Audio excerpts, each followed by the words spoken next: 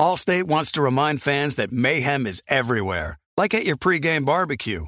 While you prep your meats, that grease trap you forgot to empty is prepping to smoke your porch, garage, and the car inside. And without the right home and auto insurance coverage, the cost to repair this could eat up your savings. So bundle home and auto with Allstate to save and get protected from mayhem like this. Bundled savings vary and are not available in every state. Coverage is subject to policy terms and conditions.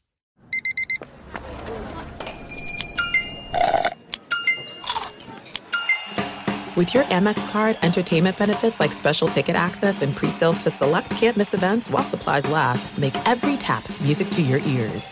Warning, this product contains nicotine. Nicotine is an addictive chemical. Black Buffalo products are intended for adults aged 21 and older who are consumers of nicotine or tobacco. If you're an adult aged 21 and older and use nicotine or tobacco, I want to tell you about Black Buffalo's award-winning nicotine pouches. What are they made of? Cured edible green leaves, food-grade ingredients, and pharmaceutical-grade nicotine. No tobacco leaf or stem. So if you're 21 and older, consume nicotine or tobacco, and want to join the Black Buffalo herd, head over to blackbuffalo.com to learn more. You can order nicotine pouches online, and they ship directly to most states. Or check out their store locator to purchase pouches at thousands of retail locations around the country. Black Buffalo Tobacco Alternative. Bold flavor, full pouches.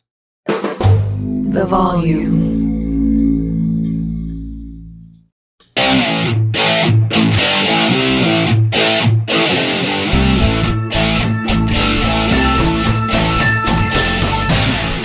What is going on, everybody? John Middlecoff, 3 and Out podcast on this beautiful Friday. I think you could be listening whenever it's a podcast.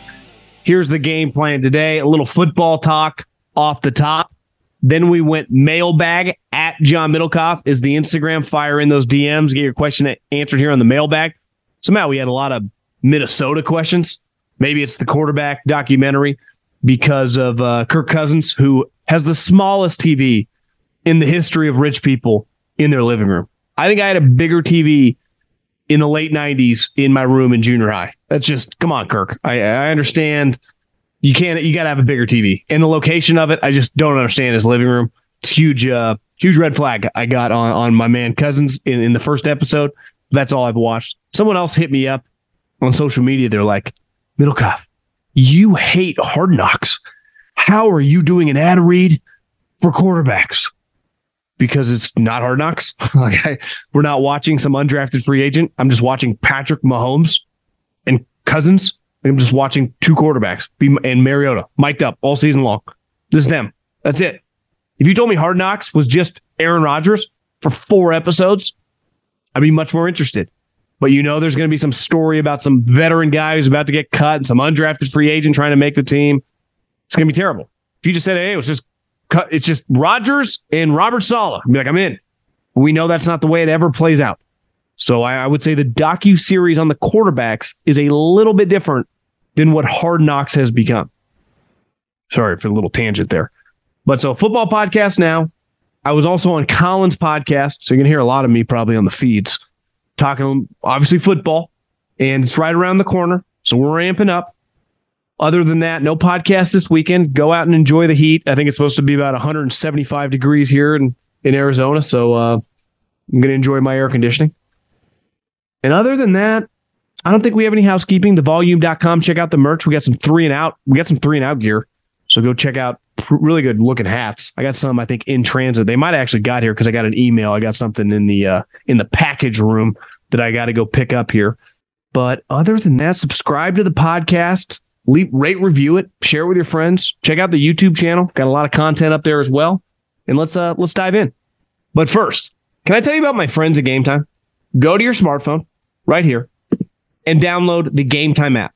It's the fastest growing ticketing app in America, and it's the official ticketing app of this podcast. Just download it. And when you do, you want to go to any game, any concert, any comedy show, type in the promo code JOHN, that's JOHN, promo code JOHN, and get $20 off any pair of tickets. So you want to go to a baseball game, you want to go to any football game, obviously concerts. I'm going to a concert in 3 or 4 days. Can't freaking wait. And I'm doing it because of my friends at Game Time. I use the promo code, $20 off. Couldn't have done it without them. Best ticketing app in America. Use them and use them now. Promo code John. Okay, let's get into Saquon Barkley. And this is one where me and the former player / media are not on the same page. I just don't fall under the umbrella of always, you got to pay him. Pay him. He's getting screwed. Like, not everybody in life, and definitely in pro sports, is always getting screwed by the quote-unquote man. And in this situation, I've been pretty adamant that I think it's been a lucrative partnership for Saquon, right? He hasn't been underpaid when you factor in how many games he's played over the years and how much money he made because of where he was drafted and then his fifth-year option and even this franchise tag.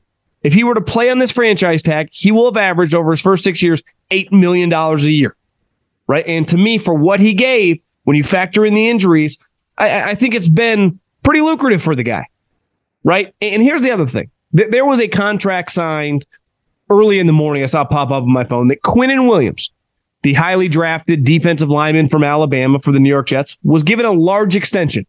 I think well over $60 million, 90 plus non-guaranteed, right? And not a soul is going to go, yeah, dumb deal. Every single person's like, would have done it. No brainer. Defensive lineman. Whenever Nick Bosa gets paid, it's like, yeah, would have done it too. Micah Parsons, those type players, no one even hesitates. Yet every time with a running back, it's like, oof, wouldn't have done that. Isn't there a point where in any line of work where if the business deal on one side goes, God, it's one thing to have risk. Any business deal, whether you're buying a house, whether you're buying a car, whether you're investing in a running back or defensive lineman, has risk, right? Paying Aaron Judge after a historic season has risk. You have to do it. Paying Bryce Harper $300 million is risky. You have to do it. It's a no-brainer. To me, it's one thing to be a no-brainer, and it's another thing to like be close to on the fence. Is this a good idea? And I think every running back falls under that category. And I think Josh Jacobs, who's a really, really good player, who is a guy you would want on your team, can you give him a 4-year contract of $30 to $40 million guaranteed? How can anyone agree that that is good business? He's been hurt countless times in his career. Same with Saquon Barkley. Tony Pollard looked freaking awesome last year.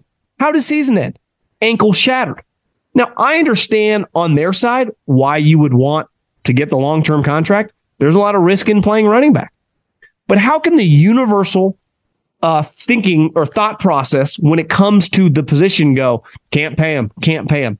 And every time a guy that's kind of good or is a good player comes up, it's like, they got to do it. Why? I just don't understand it. And listen, I saw Albert Breer today with Coward on TV. He said, this really signals to the locker room they take care of the players. This isn't the NBA. This isn't professional baseball. There's like a 30 to 40% churn in every NFL team every single year. You lose countless players all the time.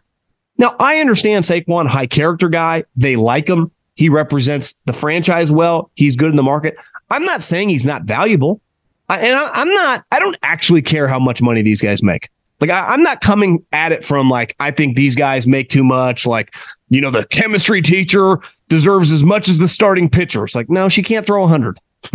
She can't win games for the Yankees, right? That's not what I'm saying. But in a salary cap league and in a league where it's very, very hard to find tackles and edge rushers and quarterbacks, right?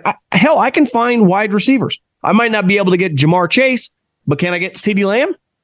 Can I get Deebo Samuel? Right? I can get A.J. Brown on the trade block. I can get DK Metcalf at the end of the second round. Well, no position beside like interior offensive linemen that no one actually cares about. Not that they don't matter on your team. I'm just saying, no, we don't spend much time talking about guards and centers in this business. Running back is a position that we talk about a lot, right? It's usually, I'm not a huge fantasy football guy, but they're usually the number one picks in fantasy football. They've been one of the most famous positions in the history of the sport. And for a large percentage of the time, they were the most important guy on offense, right? Definitely in like the 70s. Probably started shifting a little bit in the 80s. But when I was a kid, Barry Sanders and Emmitt Smith were every bit as big as like Brett Favre and Troy Aikman. I'm not saying they were as important. You could make that argument really for Emmitt for a period of time, but you could also say they had such a good offensive line. But my point is that they're a very famous position. They're also a very replaceable position. And I completely understand locker room dynamics. And I'm not saying like just screw Saquon Barkley, but I don't think I would, but he wants $16 million. They're willing to offer him $13 million. $13 million over how many years? How much do we have to guarantee?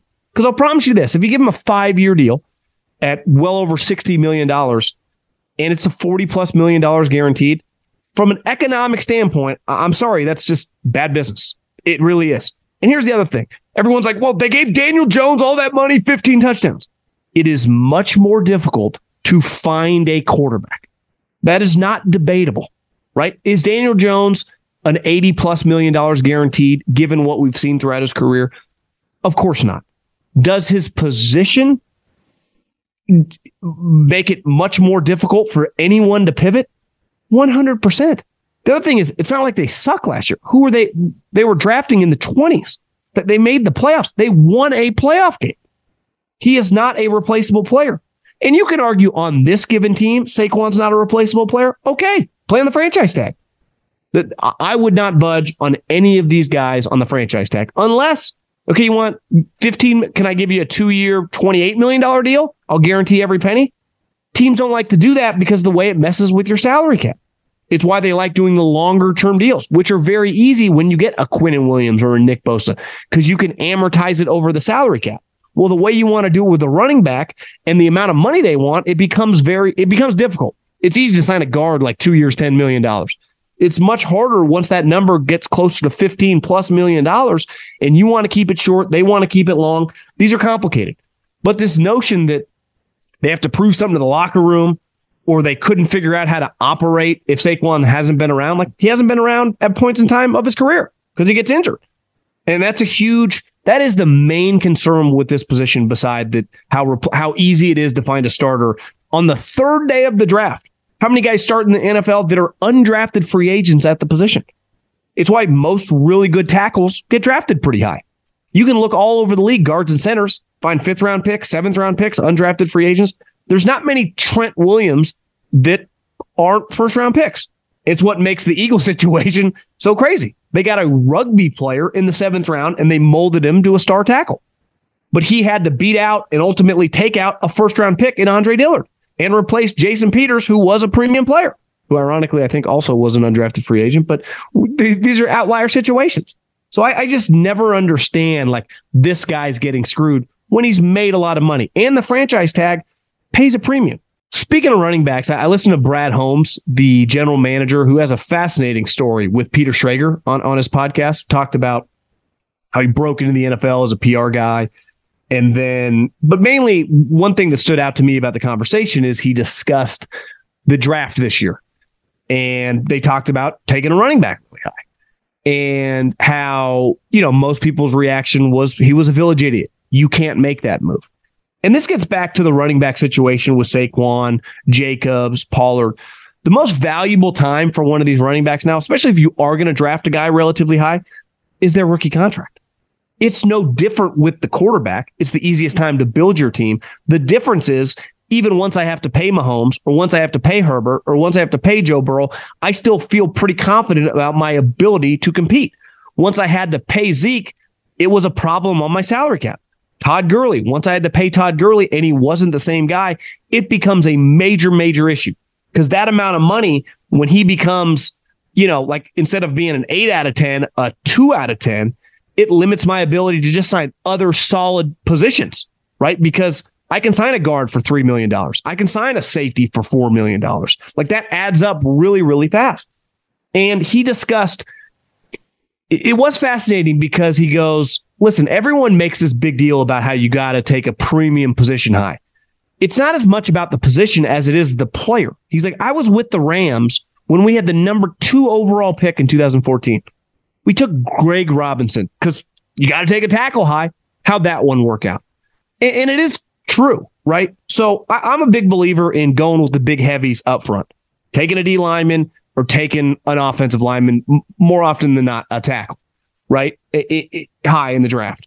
But you have to have the right player to pick. Like, there's a big difference between like Penei Sewell or Lane Johnson and some guy who's going to suck. And this is where the scouting elements of it are. It's not easy. This is not an exact science, right? It's an inexact science for a reason. You're dealing with human beings. And now you're dealing with the difference of offenses in college have never been more different than a lot of the things that you're doing in the NFL, especially when it comes to offensive linemen. So his whole point, and the other thing I'm glad he said this is, this draft sucked, right? This draft was not good. Do you want to have a 7.2% interest rate on the mortgage? Of course not. But what if you can get a house right now for $300,000 less than it was a year ago? You got to think about it, right? Do you want to spend it 7% on a home when that home is $200,000 more than it was 6 months ago? Yeah, probably not. But getting the right player is what matters. Getting value based on the circumstances matters. And this kid, who they're very, very high on, you listen to him like this was one of his favorite players in the draft. And then the other players surrounding him were not very good. So in a loaded draft, where it viewed like, hey, you could have got a sweet starter defensive tackle. You could have got some awesome corner. Like, I would understand it, but that's not how people in the league viewed this thing. I would imagine you could find some teams that might not have had 10 first-round picks, let alone 15. I would say if we did on average, if I had to take an educated guess, that number would be between 12 and 13. Guys in this draft graded with a first-round grade. So when you find yourself in a situation like that, I think you can just take the guy who you think is the best player, even if that is a running back, is a center, is a linebacker. I never understand the thing with linebackers, right? Because I think linebackers come under the umbrella a lot like running backs, is you can find really good guys in the middle of the drafts. And that's true, right? Fred Warner, third-round pick. A lot of guys throughout the NFL who are starting middle linebackers were not top 15 picks.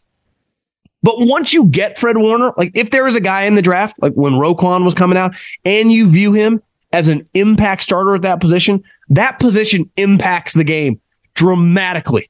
The 3-down linebackers, their ability to make every tackle in the run game, their ability to cover tight ends, and if you, depending on what type of defense you run, just their ability to run around in zone and make plays is like they never come off the field. And when you look at the stat sheet when the game ends, like, they got 14 tackles, they got a PBU, and they set the physical tone for my team. So if this guy is an impact running back, it's a no-brainer. Now, back to what we talked about to start the show, where it becomes complicated is the second contract. I love that first contract if he's a good player. Second contract, I'm sorry, I probably move on.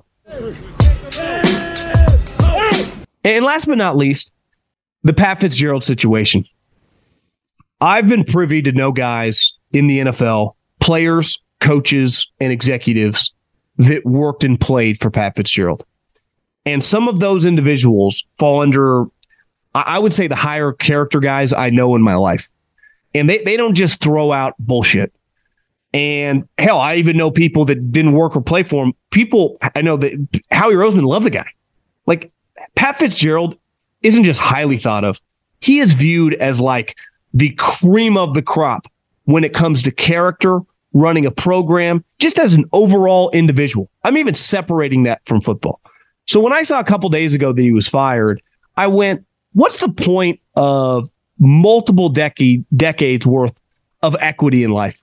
Like, he's proven over and over and over again to be just a high-level guy, a trustworthy individual, someone that NFL teams at Northwestern were begging him to take their job. And someone texted me this week that said, if Pat Fitzgerald can go down in this business, everyone can. Because it's a industry full of sketchy, questionable characters. And I understand when Lane got fired back in the day at USC, or Sark with the drinking issues, or Hugh Freeze, their equity at a place wasn't that long. This guy played there. He coached his entire career there. And for the last 17 years, every single day has represented the football program, the university, and has done it as well, if not better. I'm just talking from a character representation standpoint. If you want to fire someone in sports based on the field or on the court, totally get it. He went 1-11 last year. If you fired him because you lost your fastball, you're not a good coach, so is the business. That's the way the cookie crumbles when it comes to football, right? You win or you lose. But part of the reason at 1-11 there was zero talk about him getting fired was because of the equity that he has built up. So when a story comes out in the school newspaper, of course the media is going to love it. right? 90% of them went to school there. They all started at that school newspaper. And people like me, journalism's kind of dying. They hate that. And so when this happens, and then you read it's like anonymous sources.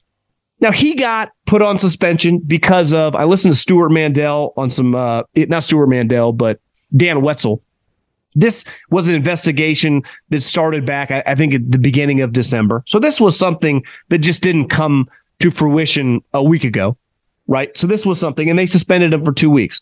But you can see the modern day snowball effect that a 4-string guy who eventually put his name on it because they were anonymous sources. And rumors are that this guy had a vendetta out for the guy for a long period of time. And I just don't understand the point of life equity anymore. If a guy like Pat Fitzgerald can conduct himself, can operate at a program for that, it's not 5 years. It's not even 10. It's 17 fucking years of proven over and over and over of just being a high-level guy who's beloved in the industry, who's just held in the highest regard.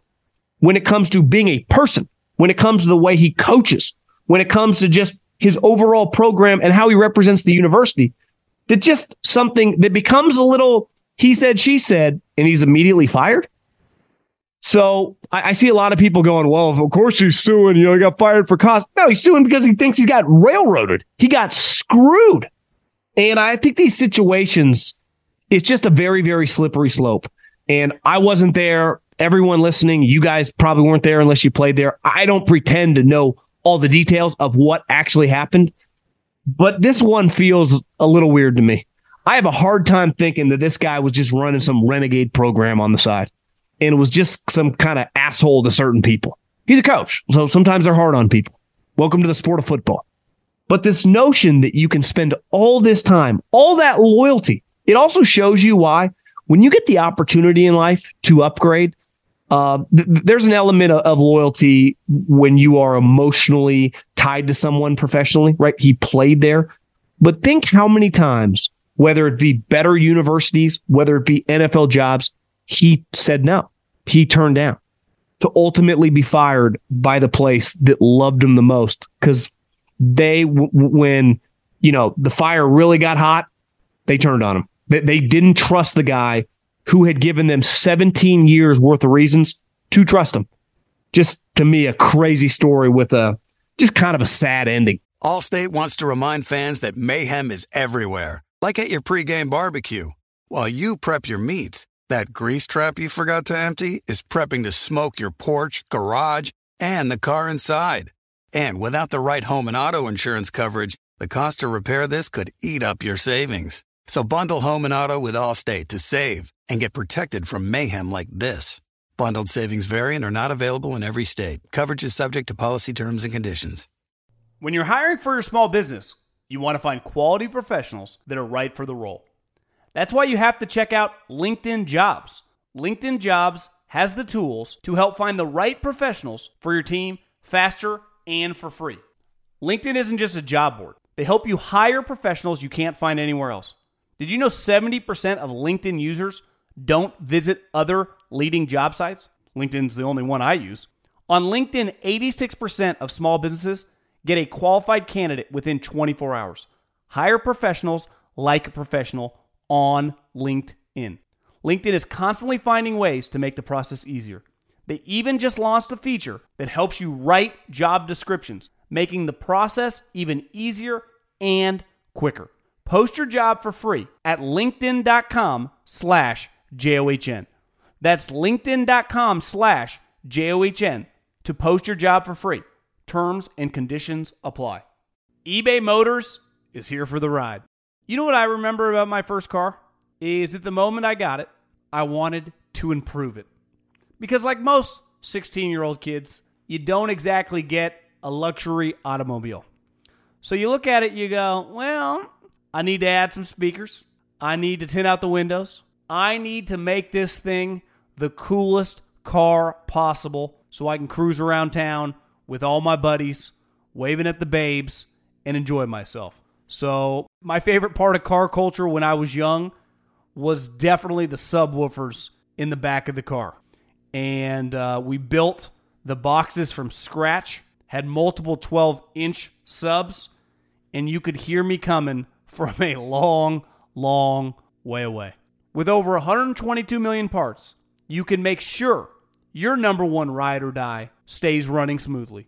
Brake kits, LED headlights, roof racks, bumpers, whatever your baby needs, eBay Motors has it.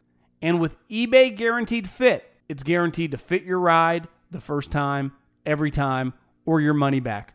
Plus, at these prices, you're burning rubber, not cash. Keep your ride or die alive at ebaymotors.com. Eligible items only. Exclusions apply. Okay, let's do a little mailbag. At John Middlecoff is the Instagram. That's just my name. At John Middlecoff. And the direct messages, those DMs, are wide open. So fire in them. Finally, got a question for you and a formal golf invite. Like this guy already. I hammered 2 futures for the NFL and want to hear your thoughts. I know you aren't a huge future win total guy. I'm not. I don't bet it. I enjoy the conversation. I'm just not patient enough. My patience, I was looking at tile today for redoing a bathroom. I could last about 10 minutes in there. So I definitely don't have 4 months to wait on a future bet to hit. Sorry, I got derailed there. Division winners, but the Vikings to win the North at 3-1 seems like way too much value against a depleted division where their biggest obstacle is a perennial loser like the Lions, who haven't proved it. Don't hate it. Also laid a band on Shanny as a coach of the year for 30-1. We know he's going with Purdy, and it seems inevitable he gets his first coach of the year if they can win the division again with Brock Purdy. Curious what you think of these plays, and if you see any other futures you like beside the Jags division winner. That feels like a lock. Next Saturday, got a tee time at Rim Club if you want to escape the heat.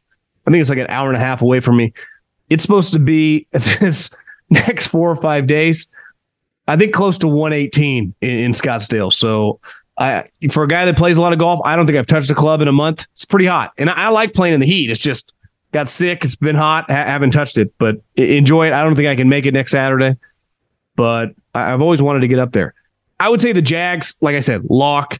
The Vikings one, to me, that whole situation, that division kind of feels like a stay away. I'm not confident in the Lions. I'm going to pick them. But anytime Dan Campbell, an unproven head coach, Jared Goff is your quarterback. I know he had success with the Rams, but that was with McVay.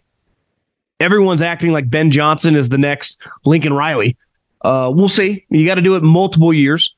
Talent-wise, they're pretty loaded. And if this running back's good, they should win the division.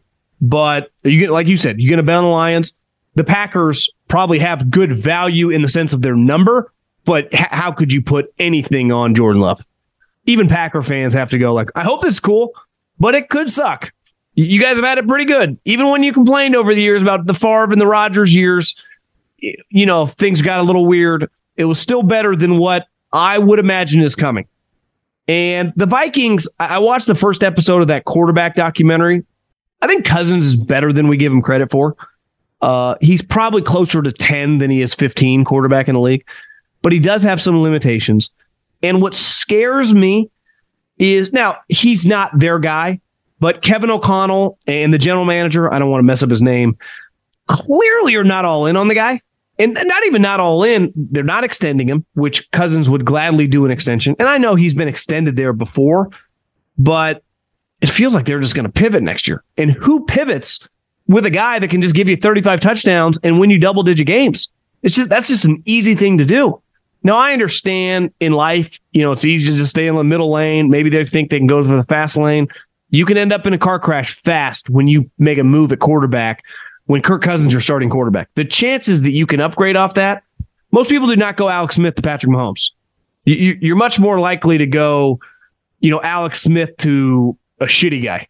That's usually the way it goes. So I like some of your plays. Like I said, not against future bets. Patience is just not a virtue that the big man upstairs gave me. Have a question about my Minnesota Vikings. God, the Vikings are hot here. I'm used to the slander from the media about this team, but this year I don't understand it. We were 13-4 with one of the worst defenses in the NFL. We dropped Donatel for Flores as our defensive coordinator. That's an upgrade for sure. For anyone who religiously watches this team, they will also understand that the drop-off from Dalvin to Madison is not that great. I agree. The Lions are on the come up for sure, but what have they proven? So very similar. Maybe my expectations need to be tempered, but I don't see our team being as average as predicted by the media. I think the thing when people say you're going to be average is that when you win all these one-score games, the big predictor models, right, from year to year usually factor in if you won, let's just pick a number. You won 7. I don't know. I don't have the exact number in front of me, but I think it was like 7 or 8, like one-score games, like really, really close games, right? That can flip from year to year. That 7 can be the difference of going from 7 to 4. So all of a sudden, that's a 3-win swing. So now you're a 10-win team, right? Which is still pretty good. You take 10-7. Hell, you could argue 10-7. You might sign up for that right now because that might win the division. But that's a big swing. And if one other ball doesn't bounce your way, you can go to 9-8 really quick. So that's a big comeback, to earth moment. All of a sudden you're 9-8. Maybe you don't win the division, depending on how the conference plays out, which we don't think is going to be that great. Maybe you're the 6th or 7th wild card. I just think that your defense, in theory, should be better. But what about your personnel? Because part of defense isn't just the coordinator, which is important. Vic Fangio, Brian Flores, when Robert Saleh and DeMeco Ryans were the defensive coordinators for the 49ers, they're good. I think they're good. But they also had really good players. I think offense is very schematic, right? Andy Reid can win division after division with Alex Smith. Sean McVay can shine with Jared Goff because they can scheme up the offense. Kyle with Purdy and Jimmy, right? Defense a little bit different. You either got Nick Bosa or Luke Kuechly or some of these guys, or you don't. Pete Carroll's a really, really good defensive coach. You could argue in my lifetime, beside Belichick, he might be the second best defensive coach. His teams at SC that dominated on defense, and then his teams, the LOB teams, they had players. Georgia, Kirby's elite. Saban's elite. These guys are elite defensive minds, like all time. Saban learned it from Belichick, and they taught Kirby. These guys know everything. They need the players. You need Jalen Carter. You need Quinnen Williams. You need Minkah Fitzpatrick, right? You can't just throw me and you out there. But a great offensive coach could get me and you open on a rub route.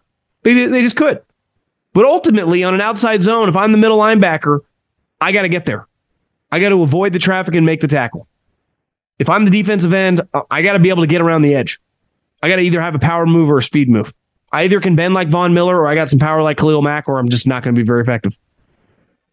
So I think that's my question. I don't have your roster in front of me, but I think it's fair to say your defense, you guys were really, really good, right? Those teams with Case Keenum. And then when you got to Cousins, on the defensive personnel standpoint, you had a really good defensive line, Kendricks and Barr. That's when Xavier Rhodes was still a good player. Harrison Smith was younger. I mean, your defense, Sendejo, love that guy since the USFL. No big deal. Lewis Riddick wouldn't take him to Howie, but I was all over him. My point is your personnel, and Zimmer is a really good scheme guy. Excellent scheme guy.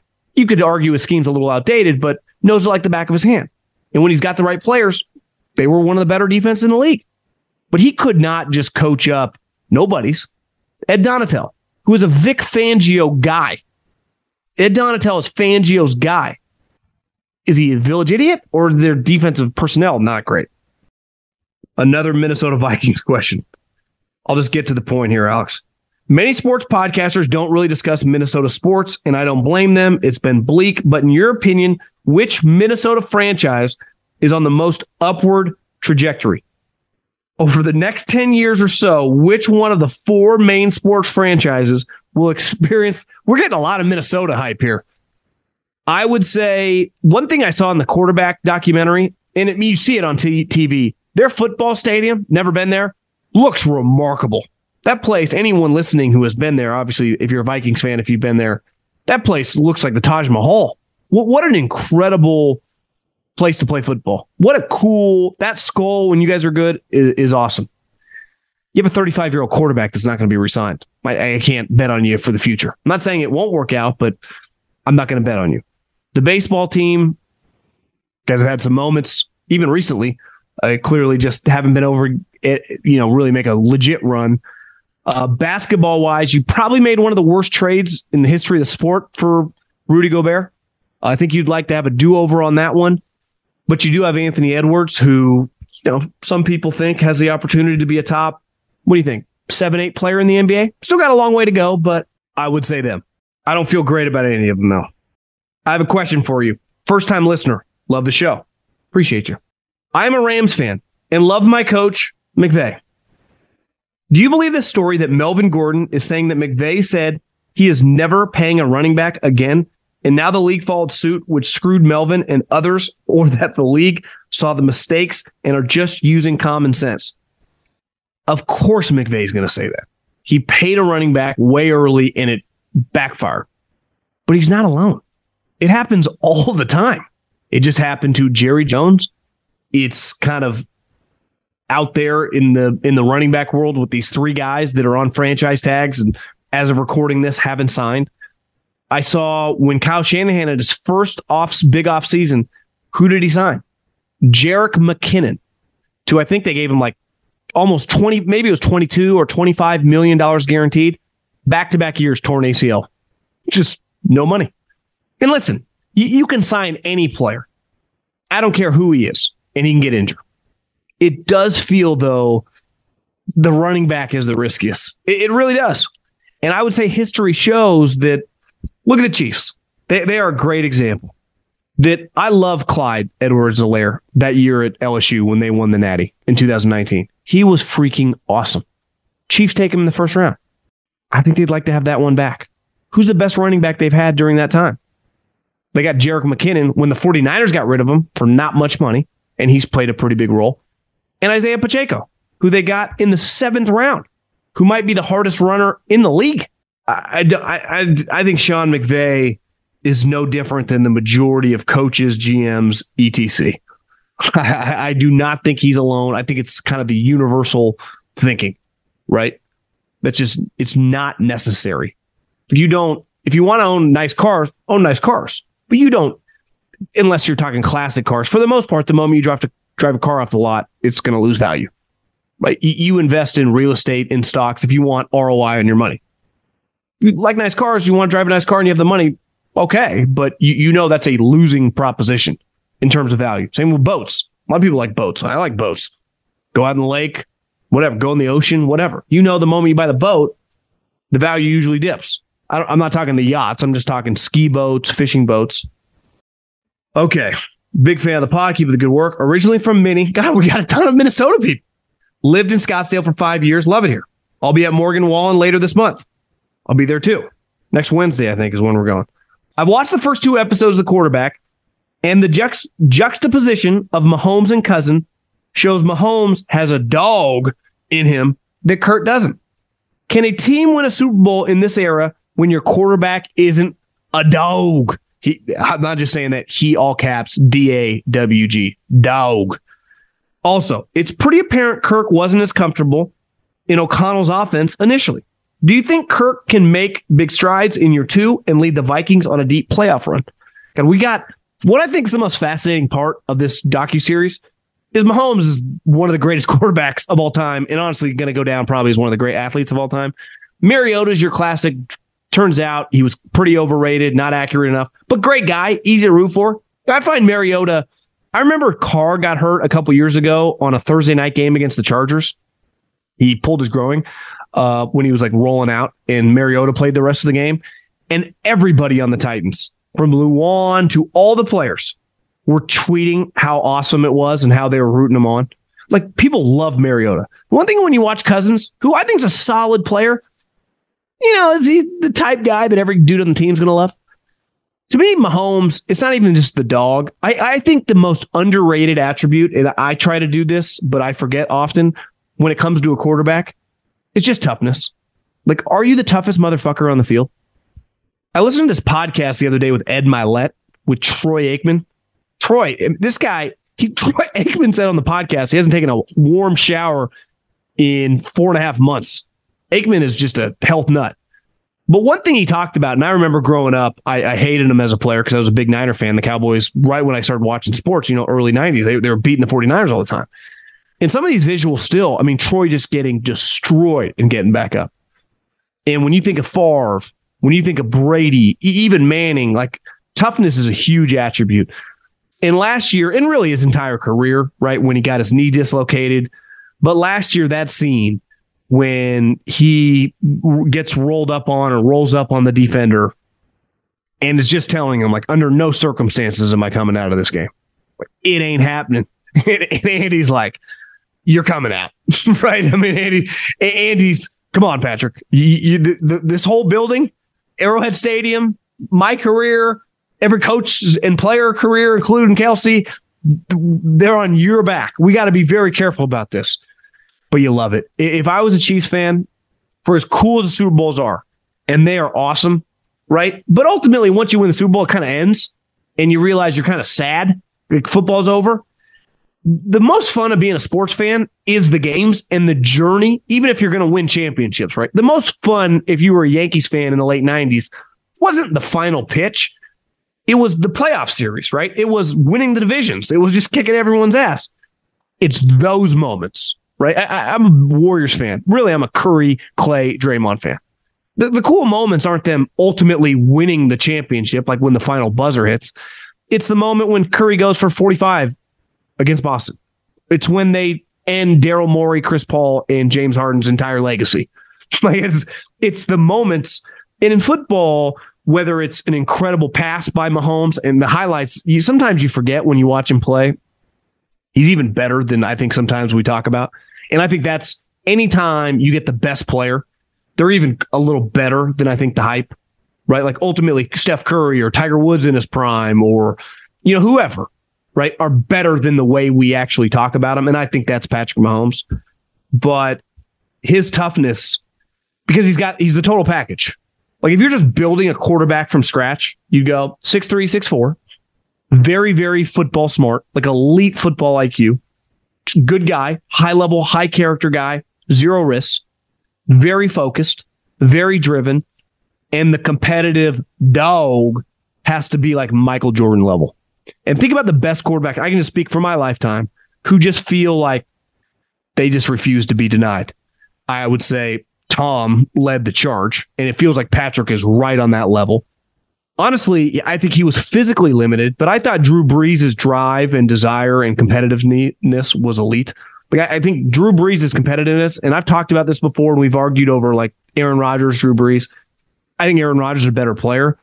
I think Drew's wiring and competitiveness is better than Aaron. And again, we're nitpicking here, but this is what you do at the top, right? I'm not saying Aaron Rodgers is James Harden competitiveness, but it feels like Drew's was elite, Peyton's was elite. Phillip Rivers, again, not as talented, not as gifted as some of these guys, but that to me is a make or break. Your competitiveness and the dog, because if you don't have that, you don't have a chance to win at the highest level. Burrow has it. Josh Allen has it. I think we're going to learn about Trevor Lawrence and Herbert. Lamar, I think there were some question marks. It was just the money situation. Right, you look at the NFC. Like I think Dak's really competitive, but like, does he have that high end where he's just gonna refuse to be denied, or does he just have some physical limitations as a passer where he's going to throw some interceptions? That's what makes sports so fun to talk about. Some of these answers we can all argue till we're blue in the face, and we don't get a tangible. That's what's cool about Mahomes, right? He just shows up, got it all. He just. MVP, Super Bowls, legendary performances, limping around, gimping around, making plays. He might be my favorite player. As a kid, my favorite player, like probably a lot of people, was Favre, just because he was the tough, fun, the touchdowns, the whole thing. It was just, God, this guy, that's who I want to watch play football. I think clearly for me right now is Mahomes. I'm as big of a Niner fan as there is. Haven't missed a game in 15 plus years.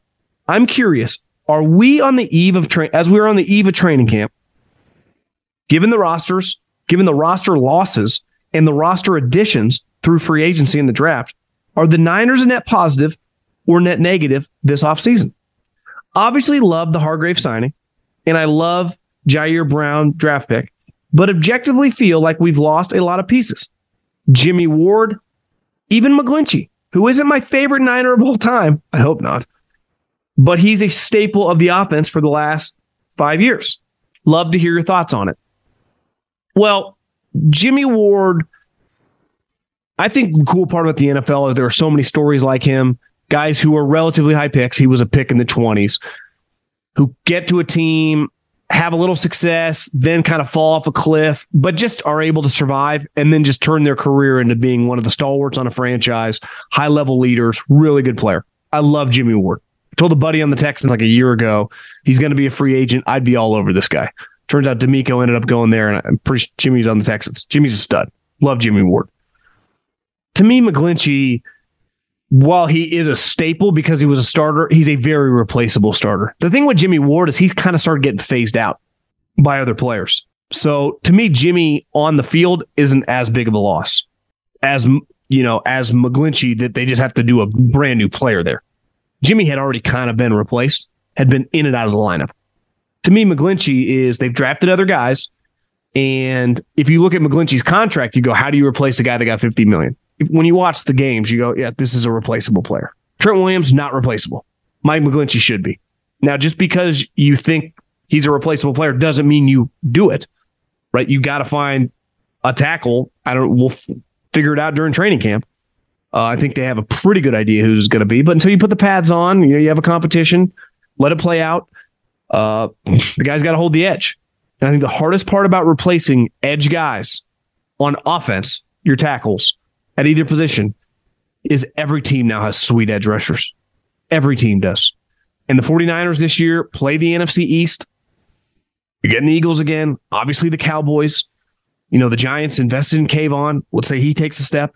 We know Washington has really good edge defenders. The Rams can put Aaron Donald out there when need be. Pretty sure the other division you play is the AFC North. So the Ravens always have a good pass rush. TJ Watt, last time I checked, pretty good player.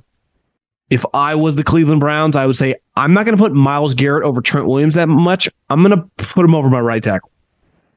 Okay, last question. I'm messaging you from my wife's Instagram. Big fan of the show. Been listening since right before the draft and looking forward to hearing your takes during the season. What do you think is the ultimate reason for the Cowboys' lack of success in the postseason over the past 25 years? I'm 28 years old and have been a lifelong Cowboys fan, and they haven't even been to a conference title game in my lifetime. You know what's crazy? Those 49ers, for example, no franchise quarterback, 3 of them in the last 4 years. It would be easy to blame Jerry, but the fact is the Cowboys regularly win 12-plus games and are one of the more consistent good franchises in the league. Clearly, Jerry and the front office do a good job. Totally agree. Dak is too good to get rid of, but not good enough to carry a team. Do you consider them a successful franchise for consistently feeling a good team, or are they more defined by their lack of postseason success? I definitely view them as a successful franchise. They, to me, have like a Yankees vibe of the last probably decade. They win a lot. They're the biggest brand in the league, but they don't feel that close to winning a title. But they are very, very important to the landscape of the business, and they are a legitimate operation when you watch them in the regular season. I was thinking about this the other day. The 49ers Cowboy game in the second round, the Cowboys showed up 2 years ago. They played 2 years in a row in the playoffs. I thought the Niners 2 years ago, even though the game came down to that final drive, remember when Dak took off and couldn't spike the ball or whatever in time, in the ending they got made fun of. That game, when you rewatch it, is a Jimmy Garoppolo pick six from not being that close. But the Niners outclassed them, but more importantly, out-physicaled them. The Niners are one of the more physical teams in the league. I thought this year in that game, the Cowboys defense was championship level. Like that Cowboys defense was, we can win the Super Bowl. We are good enough to win multiple, the conference championship game and the Super Bowl. They lost that game. And if they would have got the Eagles while they would have been underdogs, you get comfortable enough playing an opponent in your division. The Cowboys wouldn't have been intimidated in that game. I'm not saying they're going to win. But the problem was Dak Prescott threw 2 picks in that playoff game. Like, their offense is talented enough, skill-wise. Their defense is clearly good enough with the defensive coach. To me, the question is, this year, offensive schematics with Schottenheimer and McCarthy, how are they out scheming people on offense? And the quarterback. Like, is he throwing picks nonstop? Because if Dak Prescott's going to throw picks in the playoffs, you're going to lose. And that game against the Tampa Bay Buccaneers in the first round on Monday Night Football was fun. Tampa Bay sucked. I mean, that was a bad football team. And he destroyed them. That's what a good team does. And the Cowboys are a good team. But the only way to me is if you're in the conference championship game, you can win the Super Bowl. Right? To me, if you're in the Final Four, you can win the Super Bowl. Proven time and time again. Think about all the last Super Bowls, right? The Bengals easily could have won. The Chiefs could have won that year. Last year, the 49ers could have won the Super Bowl. The Eagles could have won the Super Bowl. You get to the Final Four, you're a Super Bowl level. If you can't win that second round game, you got something's usually flawed. The Giants last year, not even remotely talented enough. The Jags might still be a year or two away. Cowboys, like, they should be right there. And they were. Game was close. Quarterback, picks, interceptions. Can't happen. And it did. And it killed him. Losing to Brock Purdy. You can't get outplayed by Brock Purdy. That's inexcusable. McCarthy's proven, like, he's been to a lot of conference championship games. He's won some playoff games. I know he's had Rodgers, but he's proven to be a head coach that can win. I would say Dak might be your biggest question mark. Who's a good player. And to me, represents your franchise. High-level guy, impressive. We like talking about him. There's something missing. I want to say something missing. Clearly he's smart enough. Clearly he's good enough in theory, but yet when the game happens, when it really matters, sometimes the ball lands in the other team's hands consistently. It happened 2 years ago and it happened again this year. And until he cleans that up, like Jalen Hurts cleaned that up, and they rolled right to the Super Bowl, and it looked like they were rolling right to a championship. I don't even need him to play as good as Jalen, but you can't do what you did last year. Appreciate everyone listening. Have a great weekend. Talk to everyone soon.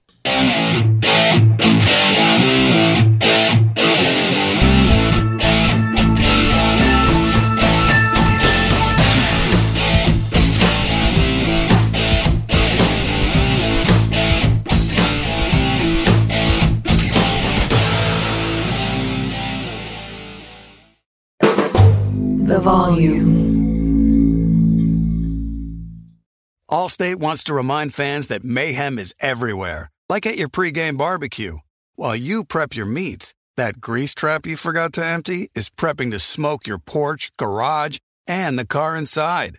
And without the right home and auto insurance coverage, the cost to repair this could eat up your savings. So bundle home and auto with Allstate to save and get protected from mayhem like this. Bundled savings vary and are not available in every state. Coverage is subject to policy terms and conditions.